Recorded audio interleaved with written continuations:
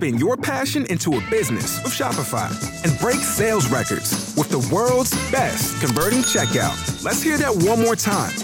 The world's best converting checkout. Shopify's legendary checkout makes it easier for customers to shop on your website, across social media, and everywhere in between. Now that's music to your ears. Any way you spin it, you can be a smash hit with Shopify. Start your $1 a month trial today at shopify.com/records.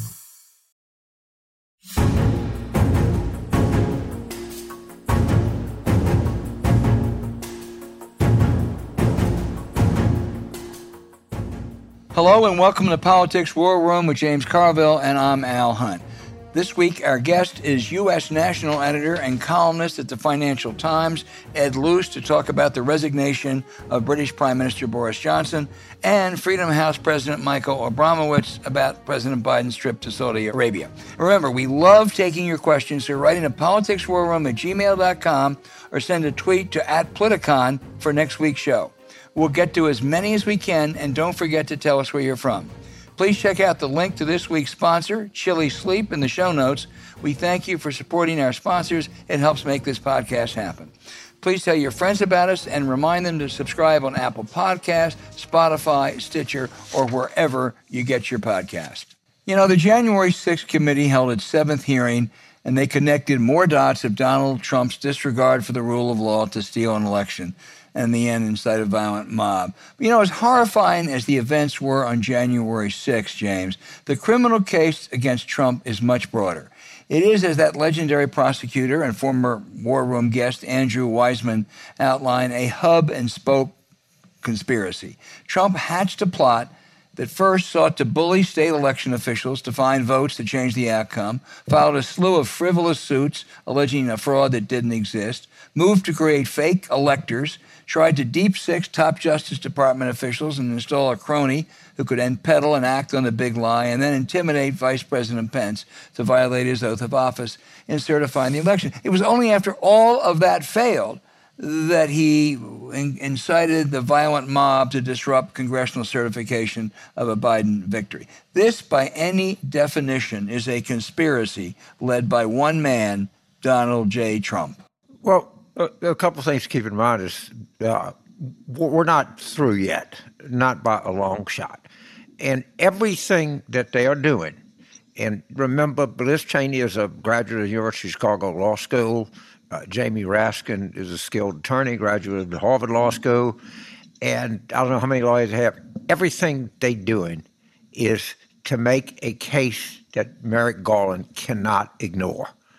And the criminality that is being exposed, and it's much more is going to be exposed. However strong you think this case is right now, you just wait till the middle of August. And, you know, Garland, and you see Weissmann, you know, putting heat on. The amount of heat on the Justice Department to do this is going to be enormous, but the real heat is going to come in the quality of the evidence that's going to be presented. And I think that's really what they're really about, is just to make it impossible to turn away from. Well, I think back again to the Watergate analogies, and there were people say, well, Nixon was finally done in by the smoking gun. No, that's not right. The smoking gun came out on August 5th of that year. Over a week ahead of time, the House Committee on Judiciary had voted in a bipartisan vote to impeach Nixon because the evidence was there. I agree there's going to be more evidence, but boy, that case is there already. There was a conspiracy. It was clear cut, and I don't see how Garland's going to be able to avoid it. Give them another 4 weeks. I'll give them that. They don't need it, but I'll give it to them. We're not through yet. Yeah. And they are doing everything they possibly can to build a criminal case against Trump. That's their mission. Well, yeah, it is, and I hope they continue to build it. They built it, and the more, the better the case. James, you know, look, to change the subject, the polls look a little bit better for the Democrats, but there's still a lot of carping inside the party. Well, is there a lot of carping? And take a second, because this is something that is irritating. You have people on the Democratic side or the left side of the equation that it's become fashionable to attack Biden. And he didn't say enough about the Dobbs decision. He doesn't do enough here. He doesn't do enough there. It's if the Dobbs decision is Joe Biden's fault. It's idiotic. It's moral vanity. It's political posturing. There's some group called something action.org out of Sacramento that's running a Biden Don't Run in 2024. That's a stupid question to have right now. You got one thing on your mind and one thing only. That's doing as well as you can in the election in November of 2022. And, the Democrats, by the way, we're not doing as bad as people might expect. Ron Brownstein wrote about it today. Right. Every discussion I have is this decoupling. That the law of political physics would dictate that we should be doing a lot worse than we are. And by the way, if we had some enthusiastic Democratic support, and increased Democratic support for the party and for Biden, we could do actually pretty good. Because we're doing pretty well now, and we're losing way more Democrats than we should be losing. And I hear too many people who are otherwise intelligent go and with this claptrap of it's Biden's fault. But Biden not Biden's fault at all. If you want to put anybody at fault in this, of course, the Republicans, but they're hopeless. The only hope you have is Democrats shut the fuck up about talking bad about other Democrats and get behind it and get some voter enthusiasm out there, and you might be able to do a lot better than people think. We're kind of breaking even now with pretty crappy internal numbers on the Democratic side. And it just, every piece of trivia, whining, complaining, chasing people down in restaurants and stuff. We're going to do fine in Northwest Washington. We're going to do fine on the east side of Greenwich Village in Manhattan. We're going to do fine in Beacon Hill in Boston, all right? Shut up. Just shut up. That's what I think. Well, and I would put it a different way, but I would agree. All the babble about why Biden doesn't do more on abortion, why he doesn't do more on guns, why he doesn't do more on Trump, why he doesn't do more on summer proms, it's just senseless. There's very little he can do, and he is not FDR or JFK. But these crybabies better realize that if they get a bad result on November the 8th, if they think it's bad now, next year is going to be hell. So you're right. They ought to focus on one thing, the vote on November 8th. It's all about themselves. All right? They think this makes them look good to their friends. That's all it's about. And it's really kind of disappointing to watch the Democrats around the country just whine and fall apart when they need to be coming together and try to save this goddamn country as opposed to drown it in a bunch of trivial complaints.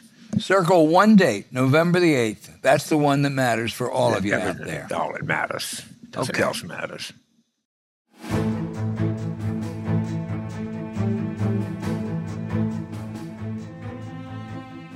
Hey, James, Freedom House, started by Eleanor Roosevelt in 1941, is the foremost champion of human rights and political freedoms around the globe. We're joined by its president, Michael Abramowitz.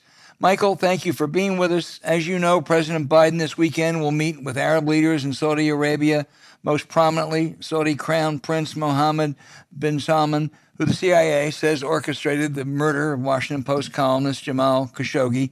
You write in a column this Wednesday that Saudi Arabia remains one of the worst places in the world for political freedom and engages in transnational repression, targeting and killing critics beyond their borders.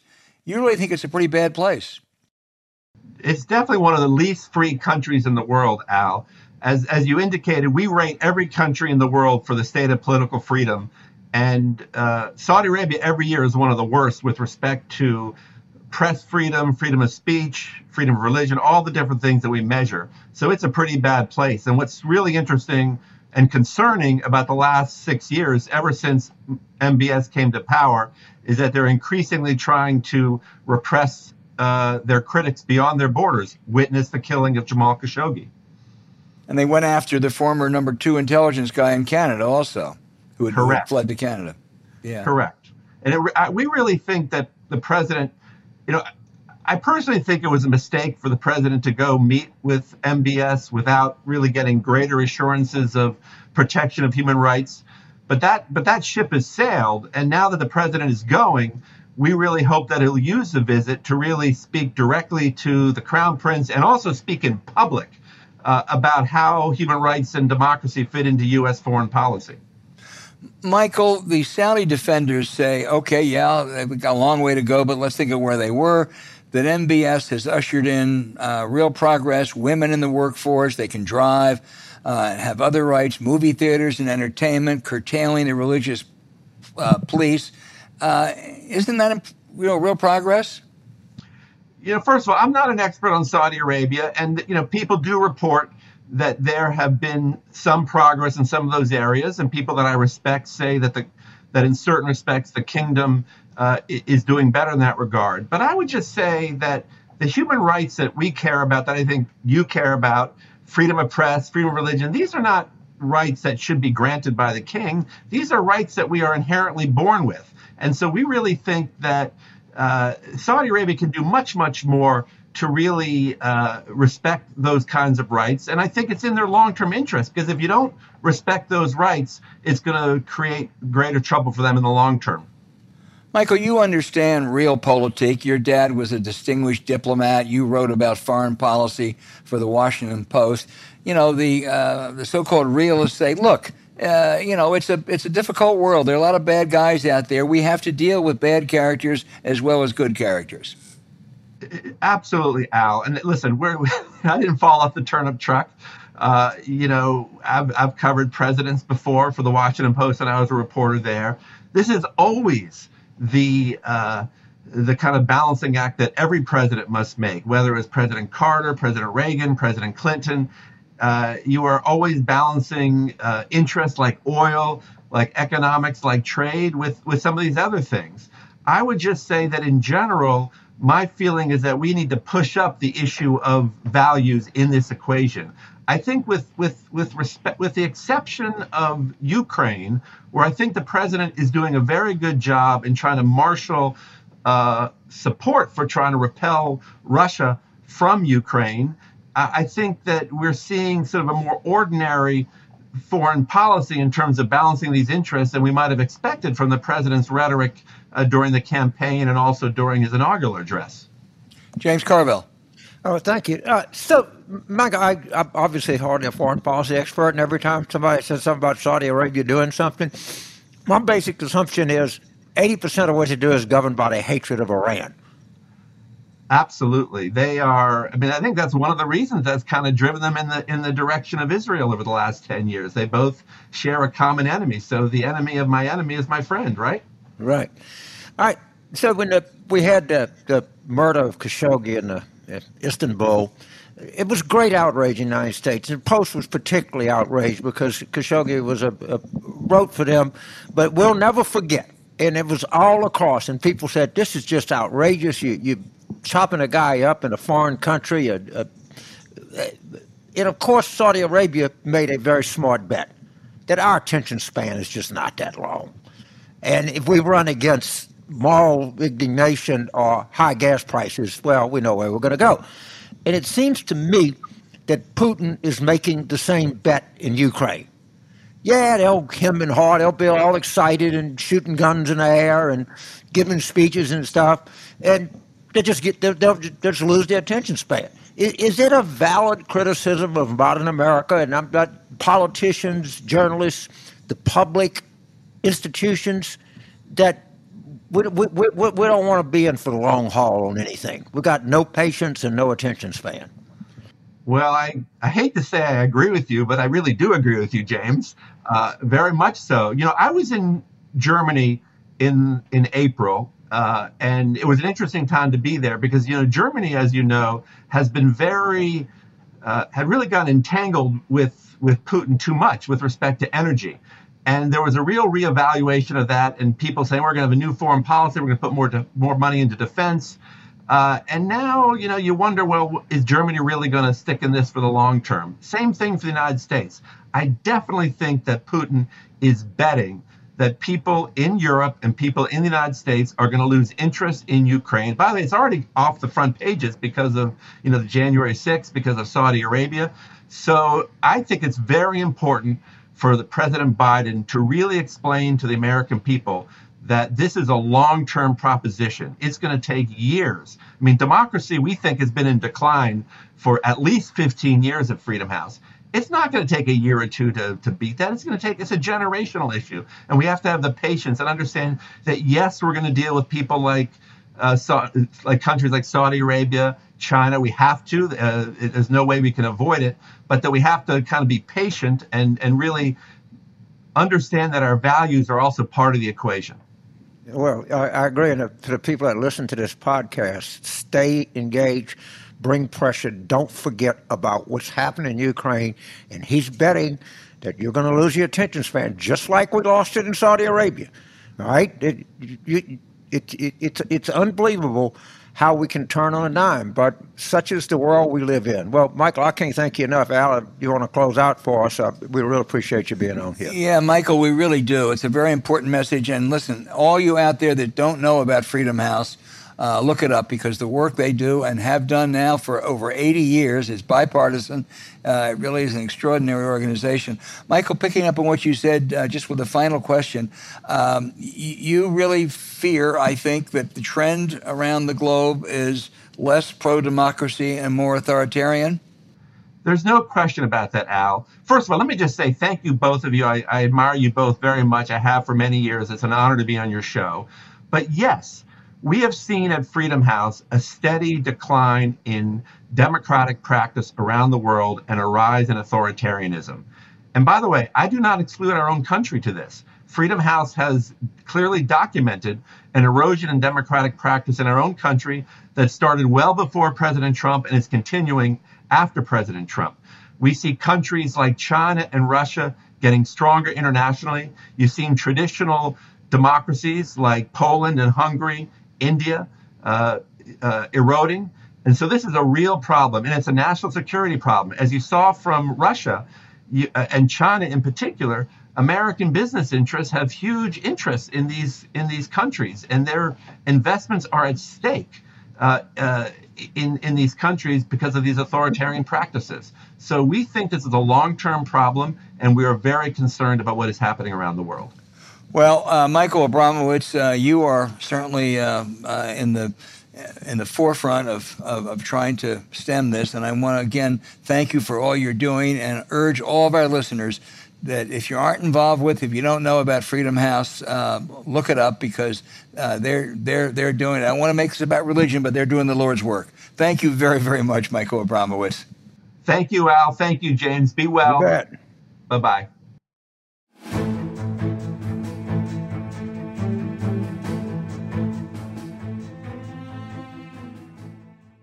Hey, James, we have back one of our favorite guests, and actually one of our first guests, Ed Luce, the chief U.S. commentator for the Financial Times and an expert on all things UK politics as well as American politics. Nobody better discuss what's happening with British Prime Minister Boris Johnson. He joins us from England. Thank you, Ed. Boris Johnson and Donald Trump, both congenital liars, both phony populists, both failed leaders. You've covered them both. How do you contrast the two? I think Trump is a darker character. Boris, I think, has the perhaps deceptive sort of silver lining of being humorous and entertaining, and being able to make people laugh. But ultimately, if you look at their political effect, they're both political nihilists who have done extraordinary damage to the democracies that they've led, and clearly care nothing for that legacy. The sort of epic, for the ages, selfishness of Boris Johnson at every level of his life, his personal level, and his political effect, his ability to lie, like, bronchial patients cough, I think very Trumpian. And it extends from, as I say, his children to have how many abortions has he paid for, to the most spectacular. What will the benefits of Brexit be? I mean, big lies and small lies have characterized him, and ultimately that's what brought him down. And let's pick up on the Brexit, because that was his launching pad. He still hails it as a big success. It really has been pretty much of a disaster, hasn't it? It has. I mean, if you remember back to the 2016 campaign, the referendum, those who were campaigning to remain in the European Union argued that if Britain exited, there would be an immediate economic collapse, and that was branded Project Fear. And of course, they were exaggerating. They were scaremongering to some degree that this would happen immediately. It didn't happen immediately, and therefore Project Fear and the whole Remain case was seen as discredited amongst the British population. But as time goes on, we see the slow motion realization of Project Fear's forecast. Britain's gone from being the second fastest growing member of the G7 to by far the slowest growing. It's got the highest inflation rate. It's got the fastest falling investment rate. And it's got, by a very serious lead, the most bleak economic forecasts for the sort of 5-year period ahead of any of the major economies. So it has been a disaster, a self-inflicted catastrophe for Britain's economic prospects. And of course, its place in the world more broadly has been and will continue to be, I believe, severely diminished. So Project Fear was right, but it was too melodramatic in its timescale. And let's talk about what happens next, assuming Boris can't somehow find some diabolical way to stay on. But if you look at the Conservative Party, which you know well, your family has been MPs, you wrote this week that the quality of Tory leadership, that it was full of half-wits, ignoramuses, school debate also-rans, and ideological robots. What else do you like about them, Ed? The sort of plus side of this field of 8 contenders to replace Boris Johnson is that none of them are pathological liars. This is a very unusual leadership moment election for the Conservative Party. They've got a habit, it's a very ruthless party, of turning out prime ministers in office, most famously Margaret Thatcher, but also Theresa May, also Winston Churchill, also Harold Macmillan. I mean, this is a deep tradition, to be quite brutal, or Darwinian, as Boris Johnson called it.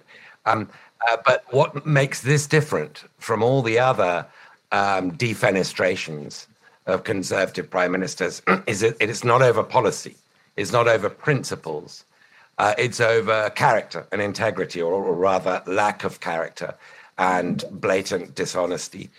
And so what each of the 8 contenders vying to replace Johnson, to some degree or another, trying to signal is that they're more honest characters. Not very difficult. It's an extremely low bar.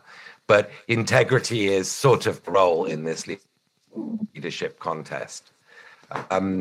As far as who might win, who was Chancellor of the Exchequer, whose resignation on July the 5th prompted the fall of Boris Johnson, his resignation later that week. And Rishi Sunak is probably the most sort of traditional pinstripe suit, City of London Conservative figure. And then 2 others, Penny Mordaunt, who almost nobody had heard of, and I believe only 5% of the public even know her name, who's the trade minister, and Liz Truss, the foreign secretary, both of whom are wrapping themselves in a sort of Thatcherite mantle, a cartoonized version of Thatcherism. and it looks like it's going to be one of those three. James Carville. So Ed, help us with a timeline. So obviously the Tories have a majority of Parliament. Boris Johnson resigned. How long do you estimate it will take them to pick? And Boris Johnson is currently serving as Prime Minister of the United Kingdom. Am I correct? So how? Yes, how long? that dangerous combination of the words Boris Johnson and caretaker. It's not a role I think that one would naturally entrust to somebody like Boris Johnson, but he's probably got another 6 or 7 weeks before his successor is chosen. And it's a very weird election process. The Conservative members of Parliament, of whom there are about 360 or so, they whittled that. And then the final two are submitted to the mass nationwide Conservative Party membership, which tends to be far more to the right, far older. And there's about 100,000 of those. I mean, in the old days, there used to be a couple of million. But as you know, party politics has declined as a pastime. And so there's about 100,000 very Brexity, sort of older, whiter Conservative Party members will choose between the final two that the members of Parliament hand over to them. And I think the date for that is September the 5th for the Tory party membership. The final two will be selected next week. So this is like more complicated than electing a pope. Right?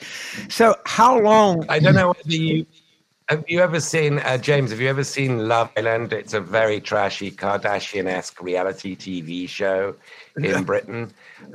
This is kind of the political version of Love Island. And so how long, I call it a mandate for lack of a better word, but how long can the Tories stay in power before they'll be forced to call another election? I don't think they're required to call another election until the end of 2024.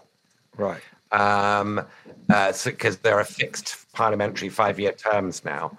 And Boris Johnson led the party to victory in December 2019.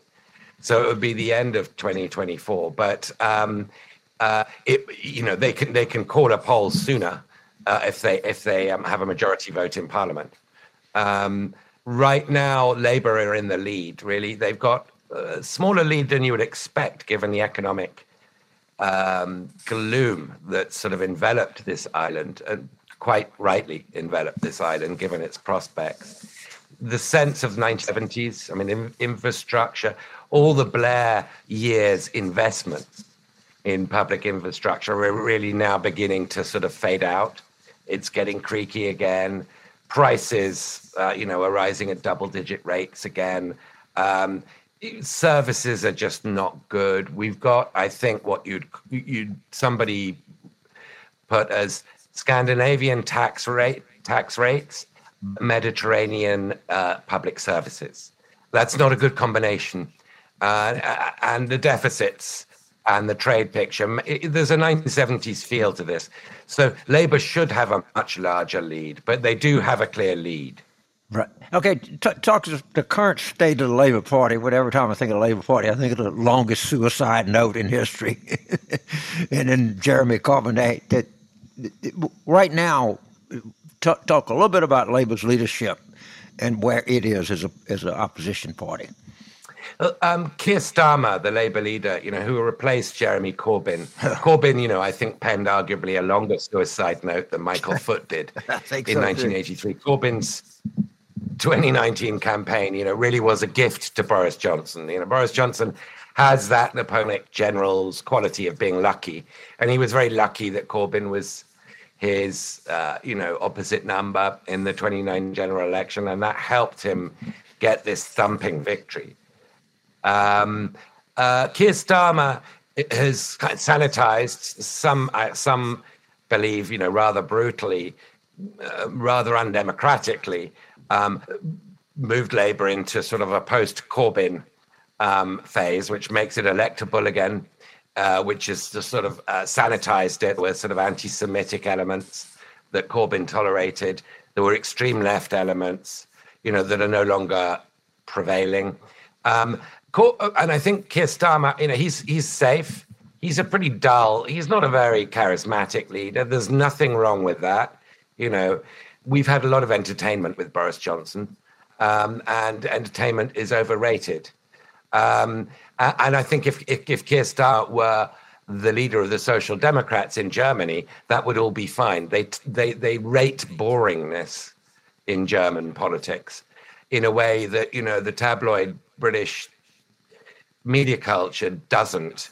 So my fear is that Keir Starmer has not really impressed himself on British voters' minds in the way that a sort of surging opposition party ought to be, given these conditions. It's really, in soccer terms, there's a pretty wide open goal. The best thing Keir Starmer had going, Labour had going for it, was Boris Johnson, who's extremely unpopular, who, the joke has worn long since thin with the British electorate. That he's got rock bottom ratings.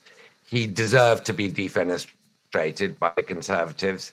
And now that they're going to get somebody new, they could just rebrand themselves. And that's potentially dangerous for for Labour. Albert? Let me talk to you about some of the implications of the bad situation over there now.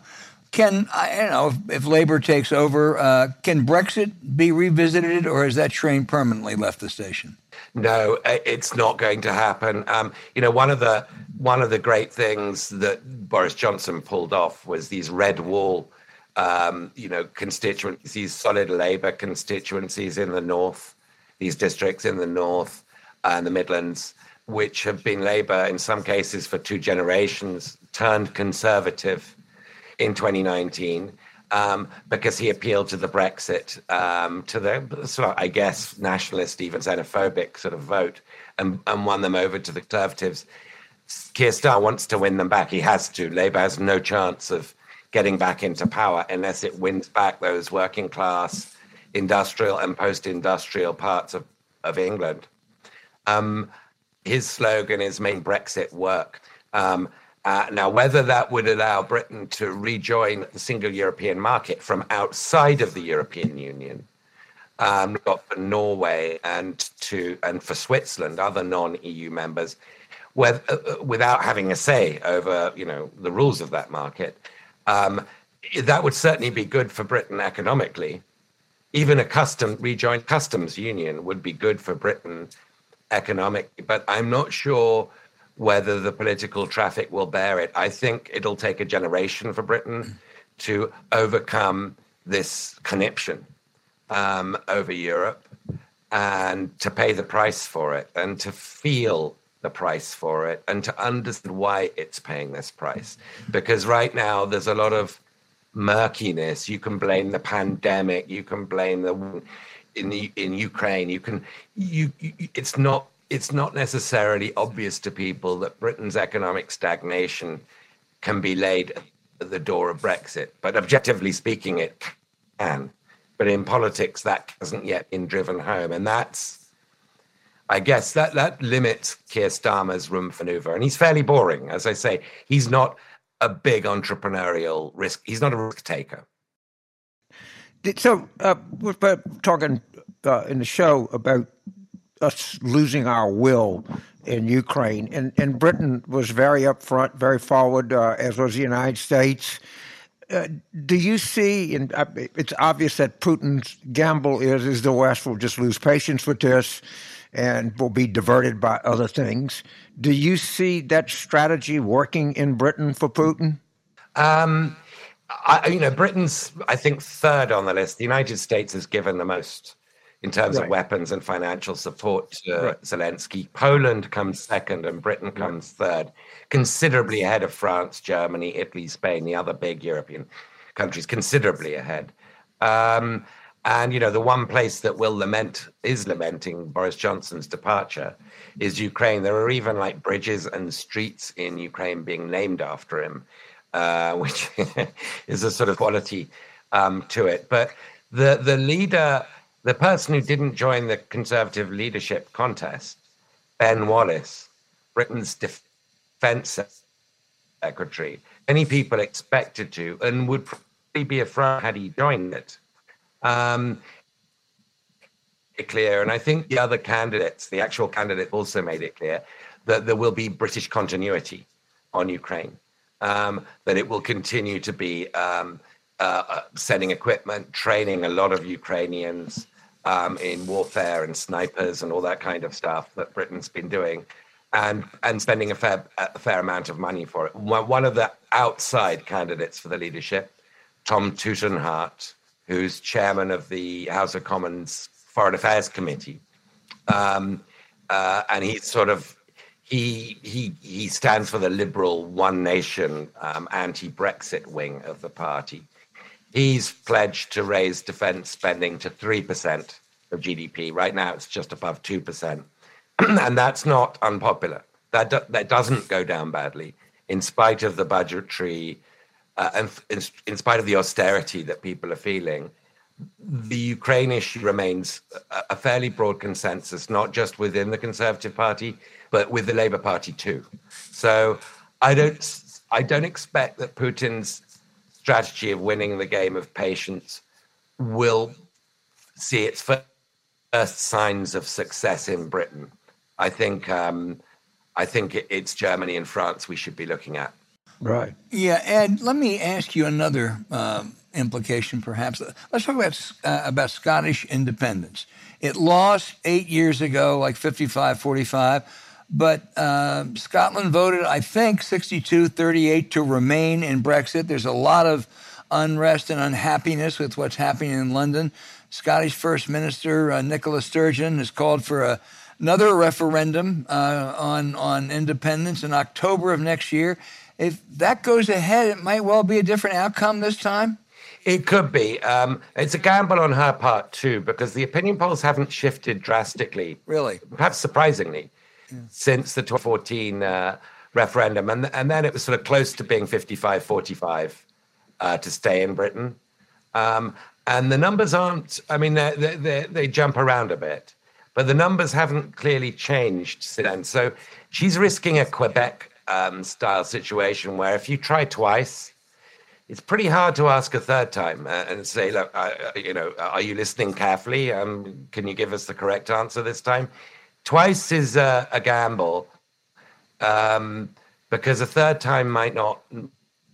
The second, next October, as you point out, that she's requested of next year, that requires the permission of the government in London, of the British government. It's not something that can automatically be triggered. And I'd be interested to see if any Conservative Prime Minister, whoever succeeds Boris Johnson, would think that's worth the gamble, would see any upside to agreeing that. It's not like the Conservative Party has many seats it could lose in Scotland. It's only got 2 or 3 members of Parliament from Scotland. And the rest are Labour and Scottish nationalist. Ed, you also are one of the keenest observers of American politics, as well as British politics. About a month ago, you wrote a column that was skeptical of the January 6th committee, what it might achieve. After these 7 hearings, what's your assessment today? I'm really impressed. I think if there are 2 sort of goals of this committee, one is to change public opinion and the other is to galvanize the Department of Justice. My skepticism on public opinion was probably justified. I think there's been a little bit of a shift, but I don't think it's a game-changing shift. But in terms of the sort of amassed body of evidence and the compelling way in which it's been submitted, and the reams and reams that will be available to the Department of Justice that we haven't seen. We've just seen sort of very slickly presented highlights. And the fact that every single witness almost has been Republican, and not just that, has worked for Donald Trump. And in some cases, are direct offspring of Donald Trump, belies some of my skepticism. I've been pretty impressed. Profile courage to Liz Cheney. But also, the fact that these 5-10-minute rules and the grandstanding all was suspended, it's been very, very well handled, as well as you could expect. Yeah, it sure has. James? Well, no, I totally agree about your thing on the January 6th. And they have one mission in mind, and that's to force the Justice Department to act. And I can assure you the coming hearings are going to put considerable more heat on the Justice Department. So you're a keen observer of U.S. politics, and, the argument is it would be too draconian a step to indict an ex-president. It could backfire. It would further polarize an already polarized nation. And the other argument is a great nation cannot let massive criminal acts go without some kind of accountability. Where do you sort of stand on that divide? I would hate to be Merrick Garland. We're all, of those of us, without legal and particularly constitutional legal training, can be quite glib, about how easy it is to persuade a grand jury, as opposed to, a cable news jury of very serious charges that would be arraigned against Donald Trump. I would tend to go with your latter option, though, that a great democracy, a republic such as this, cannot allow an attempted putsch, a blatantly attempted coup like this to go unpunished. And that I very much hope Merrick Garland is being very skilled at concealing the good work that his staff and his prosecutors are doing right now, that we are unaware of, I'm unaware of. James, we have to let our distinguished guest, Ed, I know you have an appointment. I can't thank you enough for being with us. You have enlightened us on American as well as British politics. I'll tell you one good thing amidst all this problem. I think there are two first-class ambassadors, Dame Karen Pierce in Washington and Jane Hartley in the Court of St. James. So maybe they can knock some sense in these aging men. I would agree with you 100%. And it's always a delight, Alan James, to be with you. And thank you for having me on it. Thank you, and safe travels, Ed.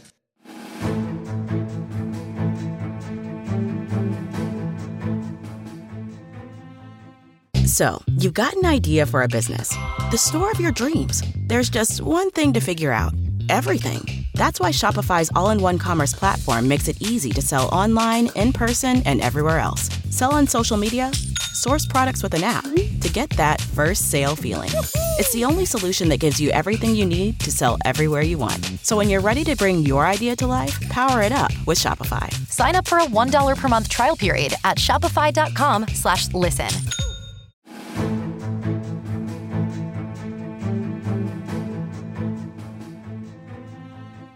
Now for the outrage of the week. James, I am contemptuous of Senator Josh Hawley, a man of considerable intellectual capacity who has chosen instead to become a right-wing demagogue. Former Senator Jack Danforth said embracing him was the worst mistake of his political life. But I sided with the Missouri Republican this week when Berkeley law professor Kiara Bridges accused him of being, quote, transphobic for saying that women can get pregnant. Instead, the professor said it should be about, quote, people with a capacity for pregnancy, end quote. We're having a critical debate in America about abortion over the next 3.5 months after the Supreme Court a Republican Supreme Court took away a 49-year-old protection. It's about the rights of women to have a choice. It's not about the rights of, quote, people with a capacity for pregnancy to have an abortion, end quote. Well, why did the Democrats even have this hearing? I don't know. It's just another example of just asking empty and shooting yourself in the foot. So my outrage is, I'd say a headline that Joe Biden apologizes to Hispanic community or something. And I said to myself, what the fuck could this be? That might be the nicest, most inoffensive, inclusive first lady that we've ever had. And it turns out she was giving a speech in San Antonio, and we're talking about different aspects of Hispanic culture and how much she liked breakfast tacos in San Antonio. And some operation called the Association of Hispanic Journalists said that they're reducing Hispanics to a stereotype. And I what are you talking about? So I want to read a text exchange I had with my dear friend, and guy's going to be on the national ticket here in the next, 20, 30 years, Congressman Ruben Gallego of Arizona. I said, if you ate beignets in NOLA, I really do not think you're trying to reduce me to a stereotype. Let's have breakfast tacos when I come out your way. We'll duel to the death on which tastes better. He texts me back, is there real diversity in beignets? Well, you got cane sugar and powdered sugar. I mean, it's like, Steph, I go to New York and I say, I want lox and bagels. Am I reducing Jewish people to a stereotype? If you go to South Carolina and order a bowl of grits, are you reducing Southern people to a stereotype? I mean, the capacity of people to come up with bullshit to get to moral posture, get themselves in the news, it's really, at one point it's humorous, and at another point, the two things we put on today, it over a period of time, it has a corroding effect on the image of Democrats because it looks so silly.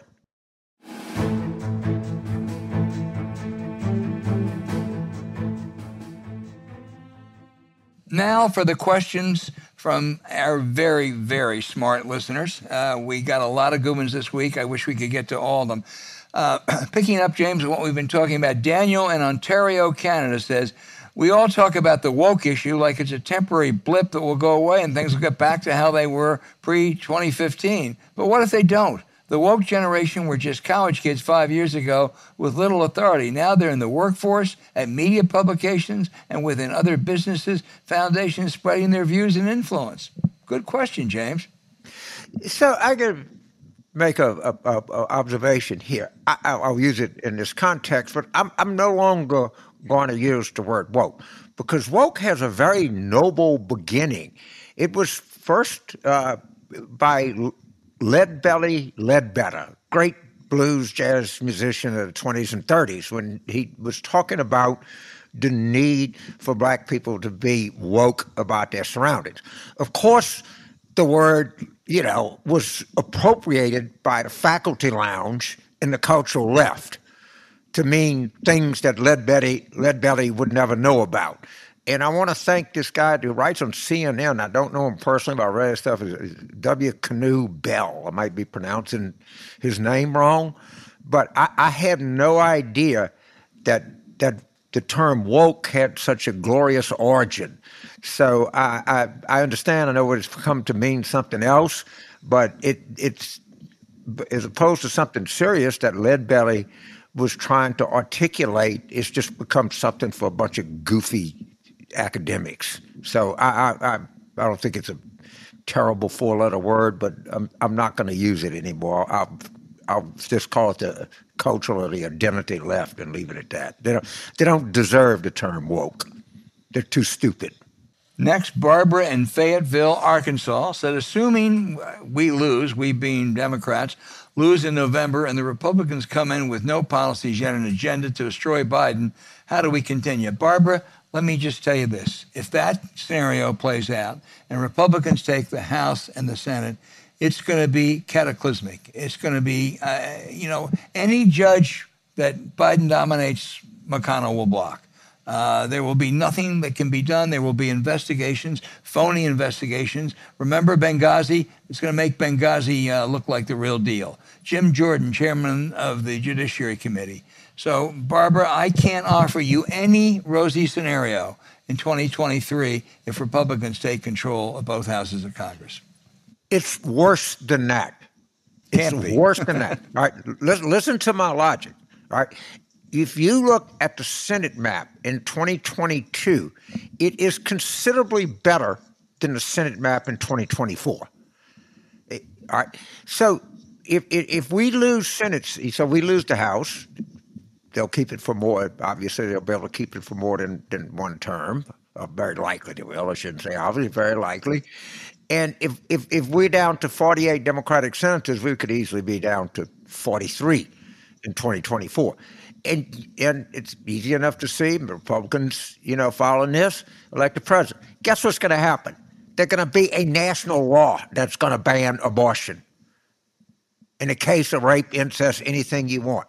They're going to pass, if you think the Supreme Court is bad now, just wait.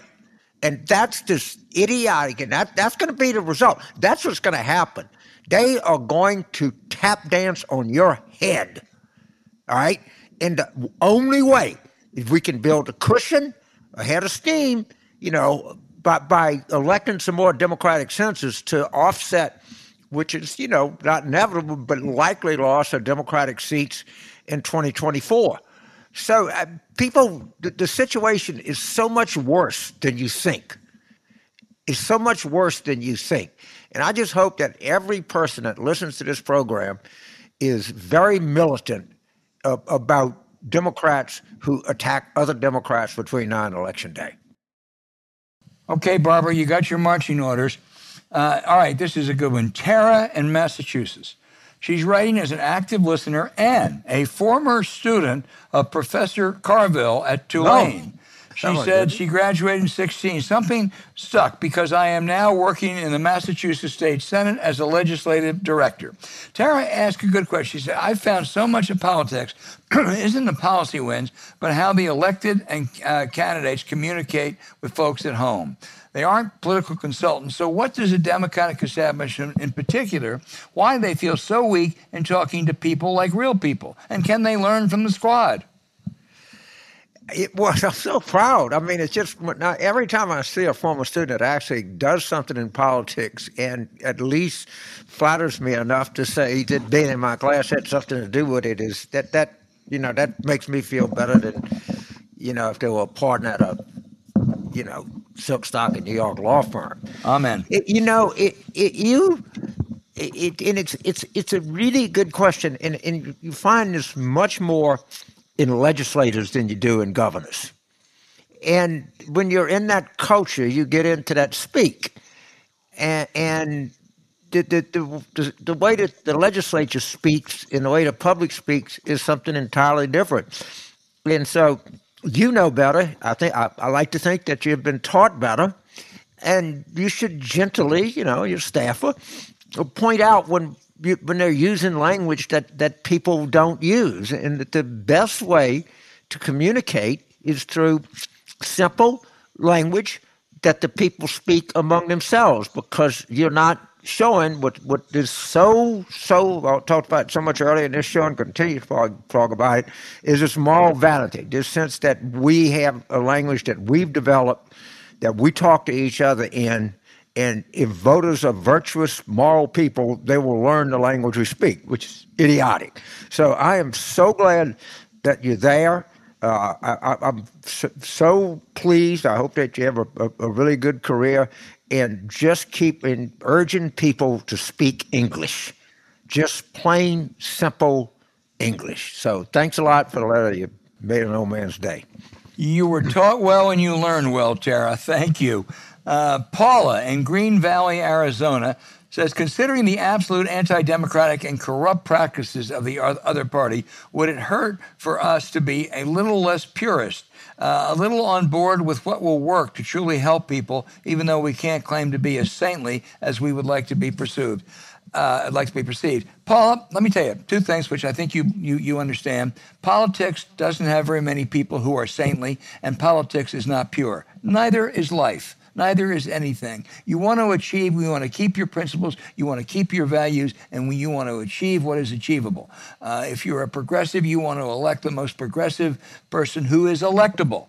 And let me give you one example. If it were left up to me, I would favor a mandatory buybacks of guns. There's 20 million in this country. It's an outrage. That's a stupid position politically. So instead, what Democrats like you, Paula, ought to do and encourage your Democrats running for office, you ought to talk about things that are practical and achievable. Mandatory waiting periods and banning assault weapons. So, Paul, I think you're right. You're not going to have saintly or pure results, but you can have good results that help a lot of people. So where's Paula from? You said she's from Green Valley, Arizona. Green Valley. Paula, when I come to Arizona, come see me. I want to kiss you. You're so exactly right. She may not want that, James. Well, she may not. I doubt it, but at any rate, sometimes you have to use poetic license to make a point. I can't begin to tell you that the first thing that you are when you're a Democrat is you're in a coalition. We're not a cult. We're not an ideological cult. That we have ideological cultists that are in part of our coalition, and they're always going to feel uncomfortable in a coalition because they can't win without the coalition. And that's something you have to understand. If you're not, Ryan Grimm talked about it, and go back and read him. Right. If you're in a coalition and you're not comfortable, you're really not in a coalition. And, Abraham Lincoln understood that to the nth degree. God did. Franklin Roosevelt understand. He built an entire coalition. I know Presidents Clinton and probably Obama understood that.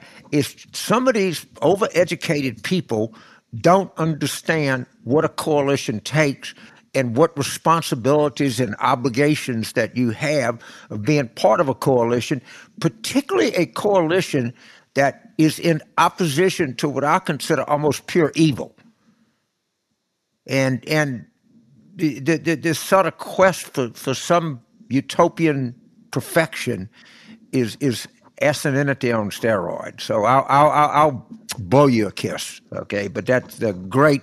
I'm so glad we got that question. These questions today are right in our wheelhouse here. And Paula, we're going to make sure when James Carville comes to Arizona that we get you two together because it was a great question. A safe 5 feet away.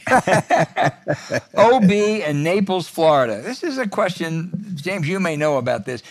OB directs all of my donations to Galeo, Galeo. I don't know about it, but you may. It's a project that focuses on Latino involvement. From his perspective or her perspective, he said this is an area where the $1 donation will have a maximum value at the ballot box. Do you agree? I agree with somebody. The thing that worries me is that it used to be we could just blindly target Latinos.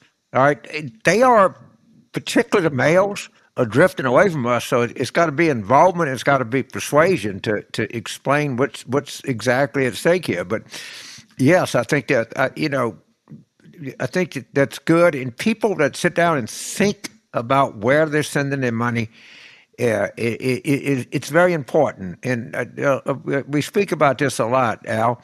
But my own personal view is that if you a donor, not a $100,000 donor, but if let's just say you have $1,000 that you want to donate to political candidates, do your research. And I still say the best donation you can give is directly to the candidate, but for complicated reasons, they have absolute control on how that money is spent and where it goes. You get better ad rates than you do with super PACs. It's just I don't know if anybody really disagrees with me.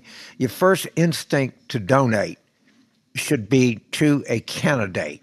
Alternatively, to a state party that is in the middle of big races, Wisconsin, North Carolina, Pennsylvania. These are kind of places that Michigan that come to mind. So that's my advice on contributions. Yeah, no, I would just second that, James. I think you're right. And I don't know about that organization, but it may well be quite good. Alex right, in Newton, Pennsylvania, asked, do you think Biden would be doing himself a favor and the party as well to announce now that he will not be running for re-election? Not now, but 6 months from now, Alex, the answer is yes. Yeah, of course, the Times story, and then there's another Yahoo poll that says only 18%, but it confirms what the Times poll said. And obviously, he's very, very testy about it. But that's a discussion to have after November 2022. All right, just there's no percentage in it, and we just got to plow through this November the 8th, 2022, and then we'll have plenty of time to talk about what we should do in 2024. Yep, I agree. But the story's not going to go away. I mean, it's a legitimate story. In the Times, you can tell that they got their teeth in this, and my experience with them is when they get their teeth in something, they generally keep biting. James, our final question is from Tony in Waiuku, New Zealand, which is near Auckland. He says, "I tell you, we got a nice little audience in New Zealand. We get a number of questions from them. I've never been to New Zealand, and boy, do I want to go. I hear I'm going. I want to go see Peter Jackson. I would go just to sit at his feet. He's the guy that directed They Shall Not Grow Old, which is one of the 3 greatest movies I've ever seen in my life. Anyway, Tony asked, how might Liz Cheney be holding up working in a hostile work environment with her Republican colleagues? What does her post-House Representatives career look like? Would she be able to have a second career after being defeated in the House, or choose to move on to something else? I think that Liz Cheney is actually doing exactly what she wants to be doing. I know there's not a political calculation in this because it doesn't make any sense. And she is dedicated to one proposition, and that is helping to put together evidence that the Department of Justice cannot turn away from. And she is totally outraged by what Trump has done. The only calculation she has is that he be held accountable for his criminality. And I think she'll have very seldom in life does somebody have a really big stage to walk on and have people observe her and admire her. And there's a lot of things I worry about. Liz Cheney's future is not one of them. Whatever she does, she's going to have a real future. And she is just a person with a mission who is 100% focused. And that's what I really think. Agree. It's about character, and she's displayed. She is going to be totally vindicated by history. May not take long, as a matter of fact. She got an awful tough primary next month in Wyoming. But win or lose, Liz Cheney is going to be a really prominent figure in American politics for some time to come.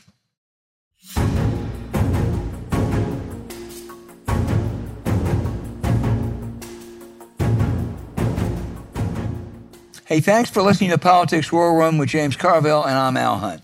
Don't forget to send your questions for us by email to politicswarroom@gmail.com or tweet them for next week's show @Politicom.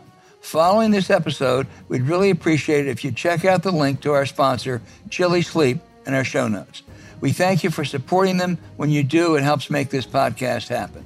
To keep up with us, subscribe to Politics War Room on Apple Podcasts, Spotify, Stitcher, or wherever you listen. Please rate the show with a 5-star review. We'll be back next week with another show as we continue our War Room planning.